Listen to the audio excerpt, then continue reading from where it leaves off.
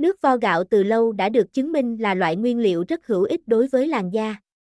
Trên thực tế, hiện nay cũng có rất nhiều các loại sản phẩm làm trắng da được chiết xuất từ nước gạo như sữa rửa mặt, mặt nạ, toner. Điều đó cho thấy trong nước vo gạo có chứa rất nhiều dưỡng chất quý giá và tốt cho làn da.